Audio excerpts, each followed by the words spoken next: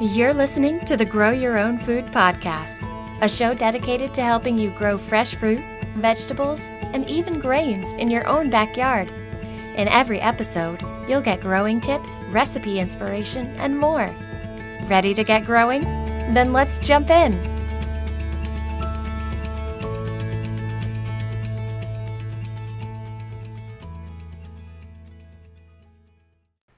Hello, everybody, and welcome to episode 44 of the Grow Your Own Food podcast.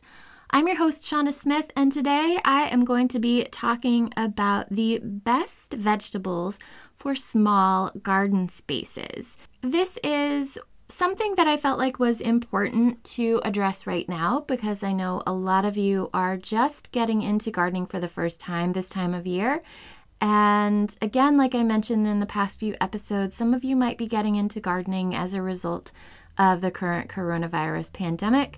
Not everybody has crazy huge gardens or crazy huge yards that they can put giant grow beds into. So I wanted to make sure that I covered, just what are some of the things that you can grow and grow a lot of in even a small garden space. So that's what I'm talking about in today's episode, but first, a word from our sponsor.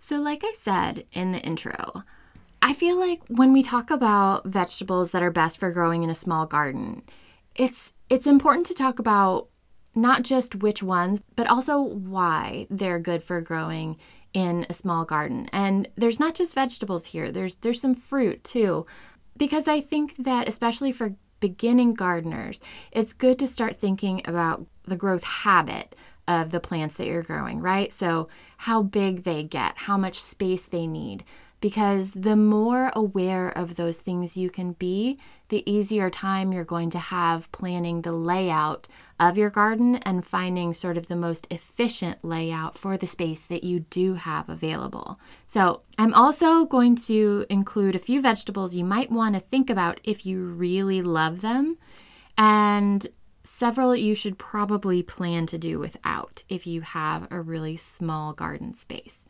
So the first vegetable that I would suggest would be carrots. They have a narrow columnar growing habit, and you can grow a lot of them in a small garden. I try for about 2 to 3 inches between each carrot, like all root vegetables, because carrots won't develop properly if they're crowded. They'll end up forking, they'll end up twining around one another, or they just frankly won't get as big as you would like them to. But even if they don't get as big as you'd like them to, it still tastes like a carrot, right? So it's still worth eating. So do try to leave 1 inch to 3 inches between each carrot when you thin the seedlings out, but those are a really, really good option for a small garden. And if you grow more than you can eat at once, that's okay. Carrots freeze really, really well. The next thing would be peas or beans. What happens when you don't have the room to grow out? Well, just like I talked about a few episodes ago about trellises, you should grow up. A single pea or bean plant can produce dozens of pods, and with the help of a few bamboo poles lashed together, you can create a teepee for the vines to climb, or with a simple bit of, chicken wire, you can create a little lattice for the pea plants to grow up. It's really, really effective. You can even use this if you have a container garden. So it doesn't just have to be for a small in-ground or raised bed garden. You can utilize lattices, trellises, in container gardens as well. The next thing I would recommend for small gardens is any herb. Herbs add a ton of flavor to whatever you're cooking, but if you buy them at the store, they can be incredibly expensive, especially when you buy them fresh. Some of them do spread quickly, and they need to be actively managed and should really be grown only in pots. So things like oregano will just go absolutely nuts and take over your garden. So it's kind of like mint in that way. Mint is another thing that I do not recommend planting open in your garden bed. I would say keep it relegated to a pot. But herbs, other than that, are one of the best plants for a small garden. You can grow a lot of an herb in a single square foot. So it's incredibly cost effective. A handful of the same fresh herb can cost like $3 to $5 at the grocery store, and you can grow like 10 to 20 times that much in a single square foot in your own garden. Green onions. These guys are a serious workhorse in the small garden. Some people call them spring onions, but they are an amazing kind of cut and come again thing that you can harvest from multiple times in a single season. And their slender stalks and bulbs take up just like an inch of room apiece, if that. Some green onion species, like bunching green onions, don't mind being even more crowded together. So it's something that you plant once and you're going to be able to keep harvesting over and over and over again. Garlic is another great option for a small garden. You do have to plant it in the fall, so right now it's the very beginning of April and I don't recommend planting garlic at this point, but it is a great plant for small gardens, and so it's something that you should plan on planting in the fall. They need only 3 to 5 inches apiece to mature. Anything more crowded than that and you'll end up with smaller bulbs, but I am able to fit hundreds of garlic bulbs in a single bed in my garden. So really, really effective.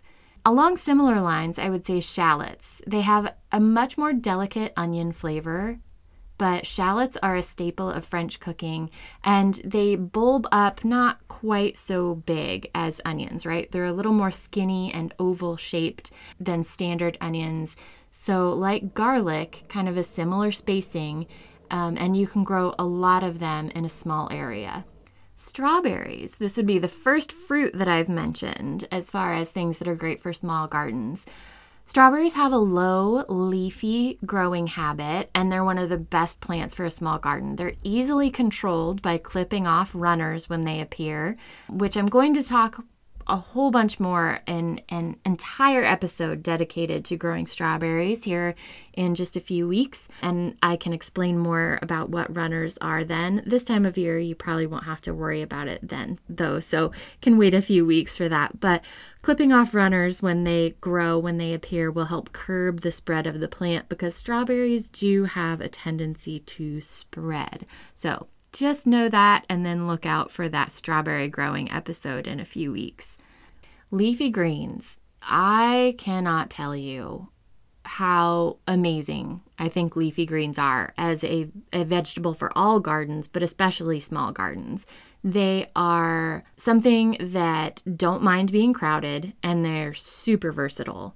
You should give them a few inches on either side to grow into maturity, but after that, they'll kind of rub elbows with their neighbors and not be mad about it. And like green onions, a lot of leafy greens are the cut and come again variety that provide multiple harvests until the weather gets too hot or too cold and sends the plant either into bolting or producing seed heads or just kills the plant off. So, there's so many things here. There's spinach, there's arugula, the green that has kind of like that peppery flavor. It's also known as rocket.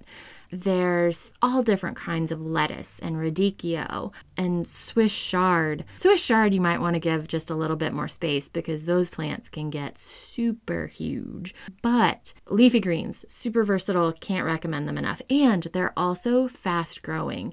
You can have leaves to eat in about 30 to 45 days. So one of the fastest growing crops that you can put in your small garden. Cherry tomatoes. If you can't live without tomatoes, but you have a small garden, cherry tomatoes are a really, really good compromise. With proper pruning and enough support, you can get a cherry tomato plant to grow up instead of out. So you get your tomato fix while taking up a fraction of the space of a full-size tomato plant. I will say that the variety of cherry tomato plant that you do put in your small garden is going to be important. So when you're shopping for seeds or a seedling, you want to make sure that you are looking for something that has more of a compact, bushy growing habit. I grow sun gold cherry tomatoes. I think I mentioned it in a previous episode. And the vines for that get like 10 feet long. That is not small garden friendly, my friends. So just make sure that you're paying attention to the growth habit of your cherry tomato plant that you're eyeballing before you buy it. Chili peppers. Since their fruit is much smaller and skinnier than bell peppers, chili pepper plants tend to have a much smaller growth habit. So things like jalapenos, things like cayenne peppers. And since they're self-pollinating and you'll likely get a dozen or more chili peppers per plant, you might only need one plant in your garden and have all your chili pepper needs taken care of for the year. Now, I want to talk about some plants that are kind of maybes for small vegetable gardens. Tomatoes. Tomatoes in a small vegetable garden are fine as long as you make sure to get a determinate variety of tomato. A few episodes ago, I talked about determinate tomatoes versus indeterminate tomatoes. Determinate tomatoes varieties, again, they only get so tall and then they stop growing taller. They set fruit and they're done for the season. So if you're short on space, but you want true tomatoes the size of your fist, you need to get a determinate variety. And you need to make sure that you provide it with plenty of support, like a tomato cage or something else that you can sort of gently tie the tomato stems to so that when it starts fruiting, that the stems don't get completely like dragged down into the dirt by the weight of all the fruit. Onions would be the next maybe for your small garden. Depending on the sort of onion you want to grow, you can grow onions in a small garden.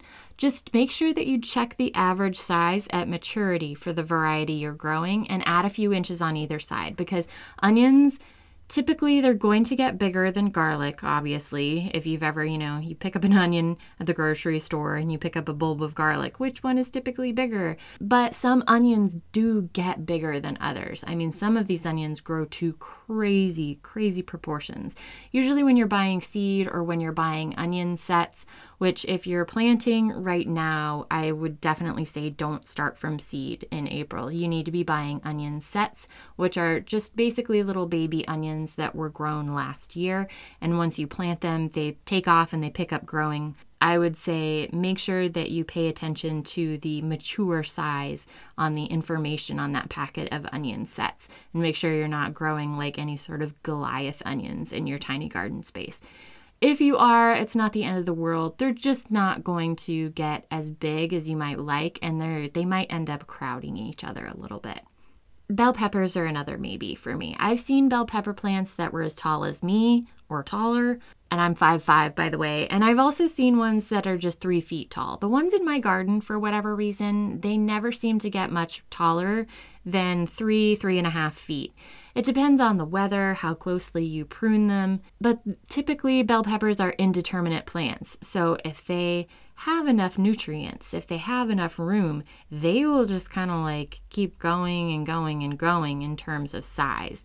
Either way, I've seen both size varieties produce plenty of fruit. So if you love bell peppers or you can't live without them, just make sure you give them lots of vertical support and maybe just start with one plant and keep lateral branches trimmed back to encourage it to grow up instead. Another maybe, in my opinion, would be eggplants. I don't really know a whole lot of people who are absolutely bonkers bananas about eggplant and like love it, but I do enjoy it a few times a year, which is why I grow it. Check that. I love eggplant parmesan, which I have a recipe for on my blog. It puts out some pretty massive fruit though. So they can get pretty big, the plants. They can get like 4 feet tall and 3 feet wide, has been my experience. But I've found that most people aren't so crazy about eggplant that they need more than one plant. So if you have a small garden, I would say go ahead, plant eggplant if you really love it. Eggplant does not freeze particularly well. It gets really mushy. So usually with one plant, you're okay. By the time you're done eating that season's worth of eggplant, you're like, meh, I'm good. I don't need any more. Challenging vegetables for small gardens. Yeah, it's unfortunate that these are so challenging because they are some of the heaviest producing, but they are the heaviest producing because the plants get so big. So any type of squash, whether it's summer squash like zucchini or yellow squash, or winter squash, like acorn squash, butternut squash, spaghetti squash, that's going to be a probably not for a small garden. It's just they're going to need way more space unless you can get them to grow vertically in your garden on like a really sturdy flat or lattice trellis, like I mentioned in the episode about trellises a few episodes ago. It is possible for small gardens to have winter squash if you're using trellises. Summer squash, same thing. If you're growing up, if you're using a tomato cage, it is possible to grow like one zucchini and one yellow squash plant. But it's going to take up, I would say, a couple square feet, maybe even 3 square feet. So if you're really limited and you don't absolutely love squash, I would say maybe consider not planting those. Potatoes and sweet potatoes. These guys are incredibly fun to grow, but they need a lot of room. So if you have a small garden space, I don't recommend dedicating room in your garden bed to either one of these things. I would, though, recommend trying grow bags. I bought some 25-gallon grow bags on Amazon. You fill them up with dirt, you plant your seed potatoes in there, and you're set. Right now, you can still plant seed potatoes. It's early April. I would say you can continue planting seed potatoes through about mid-April. After that, it's going to start to get pretty late for early potatoes that you would harvest in July. But you could still grow main crop potatoes like russet potatoes, Yukon Gold potatoes, Kennebec potatoes. Those potatoes aren't harvested until like October, so you can go ahead and still plant those probably through the end of April, honestly. Sweet potatoes you absolutely can still grow because most of us probably aren't planting sweet potatoes out yet. In my zone 6A, I do not plant my sweet potato slips out until mid-May when I make sure all threat of frost is gone. So you can grow sweet potatoes in grow bags just like regular potatoes. I don't recommend growing corn because while you only need 1 square foot of space for each corn stalk, you do need multiple plants to help ensure successful pollination. Corn is wind pollinated, and lots of home gardeners, myself included, recommend planting corn at least in a 3x3 block, if not a 4x4 block.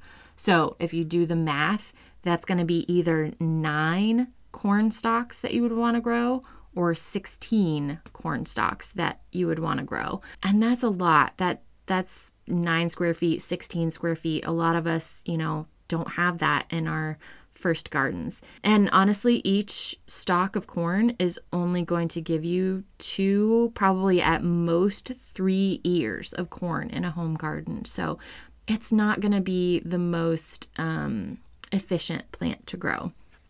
Broccoli, cabbage, cauliflower, as much as I love brassicas, I would say they're not the best family of vegetables for a small garden. The plants realistically need like a 2 foot by 2 foot square space, and you're likely to harvest, well, 1 good sized head and then some smaller secondary heads of broccoli. But it's going to probably take up much more room than you have to allow. The last thing I would say I wouldn't recommend planting in a small garden is raspberries. Raspberries have a tendency to spread, and they spread underground via rhizomes that grow under the soil. So you can't see them, and they will come up year after year, and you have to pull them out. Now, if you're willing to kind of constantly keep tabs on raspberries that way, or if you're willing to kind of like put a few raspberry canes in a corner of a bed and then sort of like wall off the soil underneath the soil surface using some sort of divider so that those roots can't spread, then I would say please, by all means, feel free to grow raspberries. They're delicious. They honestly bear a ton of fruit per one raspberry cane. It's really fun to grow raspberries, but just make sure that if you're going to grow raspberries in a small garden, you are prepared to deal with the eventual spread of those raspberry canes.